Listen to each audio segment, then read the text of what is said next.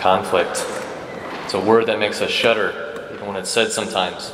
Most people don't like it. Most Americans don't, I think. Other cultures, perhaps it's a little different, might be a little more normal. But it's an important thing, and could be a good thing, a Christian thing. So how perfect today that Jesus is very powerfully teaching us about it. From the first reading of Ezekiel to this Gospel of Matthew, that sometimes, as Christians, we have a duty to engage with conflict, which I think is so important and a good reminder these last few months and these approaching months where our nation's truly at a crossroads. But we know that telling the truth is not easy. It's absolutely tough at times. But we're called to do it nonetheless, but to do it through love and from love. Those in authority also have a high standard, a great responsibility to be witnesses to the truth. So woe to me or any other priest, church leader, or anyone for that matter, if I do not preach the truth, if we do not preach the truth and preach Jesus Christ alone. This weekend is a great reminder for us, number one, to pray for our leaders, especially in our church, that they preach the truth and be beacons of the light of Christ. But also, two, to pray for ourselves, to pray for the gift of courage, to stand up for what is right. We need leaders, good leaders, to call out injustices in the world, to identify fundamentally corrupt organizations and movements, like some of which we're seeing on our streets. What these movements, they claim to be on their surface, perhaps may seem just, but underneath, it appears to be a weak facade. And when you look through it, of course, granting that all life matters, no matter what, I'm not saying that, what you find underneath at root are some grave immoral agendas, whether it's pro-abortion, LGBT-ridden principles, or simply a cancel culture that is seeking to dismantle founding documents. These movements are an absolute mess of serious moral confusion. Now, don't hear what I'm not saying. I'm by no means judging the hearts and motives of those members, those individuals of said groups, merely the organizations in and of themselves. For Jesus and the desire for justice, equality, peace, goodness may certainly be in their hearts. But I'm telling you, the virtues that I just described in Jesus Christ are simply not at the center of these organizations, these movements. We need leaders unafraid to call out sin, especially sins, I think, against the family. Families that are so under attack, whether it's cohabitation, whether it's unchaste visual and physical addictions, divorce, contraceptive measures, the list goes on. Things perhaps we thought, long ago were once so foreign, now seem to be commonplace, normal, even seen as not that sinful really. And I do a lot of marriage prep. We have a ton of marriages at this parish. It's a great gift. And I'm bold with my couples because I want them to have a beautiful, a fruitful, a full marriage with Jesus Christ and His church. But how damaging these things have been. Families have become broken, perpetuating the suffering. But then you look at the news today, right? Just turn on the news, you read, you watch. You will be consumed with people calling one another out, protesting in the streets against injustices. And again, it's a good thing at times, the desire for justice. But courage seems readily available if these things we're protesting against fall against a certain subset of things, an umbrella, if you will. Whether it's lying, stealing, killing, the environment, racism, economic injustice. Now again, don't hear what I'm not saying. These things are absolutely important, and they should be fought for in a healthy way. Very important things. But what I think is most under attack right now in our Christian Catholic world is the family, all families.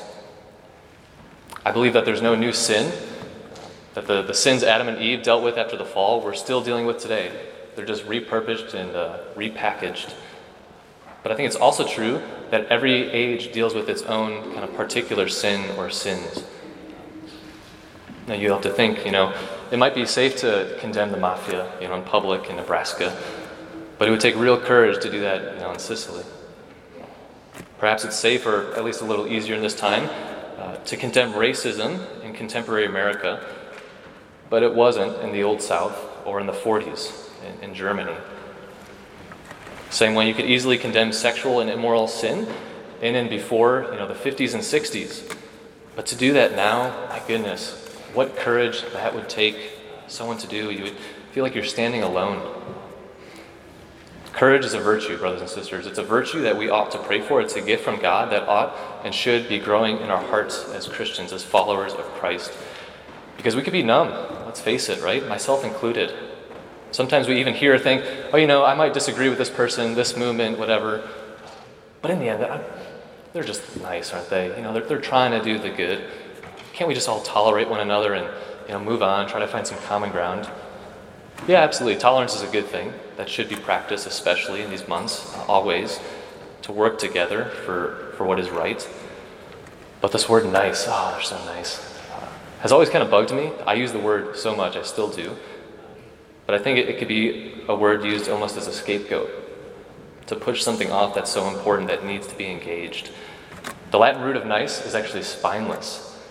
It was used in the 1700s as another way of saying ignorance or foolishness. It doesn't really hold that same strength today, the full meaning, don't get me wrong. But I think that there's a sentiment that still persists. It also helps me make my point. That human beings, by our very nature, our very core, are not nice. Who we are children of God. We are made in His image and likeness. We are good. That is who humans are. Good. However, the Lord gave us free will, right? We know that because He loved us. And He didn't want to force us to love Him back, so He gave us the choice. So it'd be perfect love. But that free will also allows us to choose between the good and not the good, evil, whether that's indirectly or directly. So brothers and sisters, let this rest upon your hearts today that we are created for greatness. We are created for love. We are created to be beacons of light and truth in an increasingly dark world. And it's important to remember and to preach as a beacon of hope that there is only one truth. There is only one fundamentally good and perfect movement in our world. And that's Jesus Christ. Period. That's it. Jesus Christ and His church. He tells us Himself, I came to this earth to bring the sword. Whoever is not with me is against me. Whoever does not gather with me scatters against me. Last week in our gospel, Jesus told His number one guy, Peter, get behind me, Satan. You are thinking as humans do, not as God does. You are an obstacle to me. So if this homily hasn't been enough conflict for you today, and I know it's still early, it's a little rainy outside, take courage. The good news, right? It's our faith, is that the Lord loves each and every one of you, all His children on earth. No matter who or where they are in life, even if they haven't heard the name of Jesus before. The Eucharistic prayer today, one of the last prayers after the consecration, is a prayer to gather together all the scattered children throughout the world. That's our faith. But the reality is with that the Lord loves us so much, He desires to be loved back. And He desires for His children, all of them, to live in the full accord with His divine and natural plan. But the harsh reality is many do not.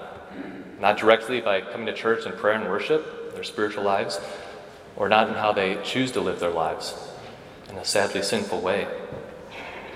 So we are called as Christians by Jesus today in this gospel to bear witness, to help all of our brothers and sisters on this earth, to, as Jesus says, go to them in love, to bear witness to the truth despite even fear, despite even the cost. So this weekend, brothers and sisters, I challenge myself and you as we approach this altar of sacrifice to ask Jesus for courage, number one, to ask Him for courage to stand with Him always, even in healthy and necessary conflict, especially when confronted with the sins of this age that aren't talked about. And two, let us pray for our families. They need all the prayers they can get. How beautiful we have so many here at our church, here at Mass today.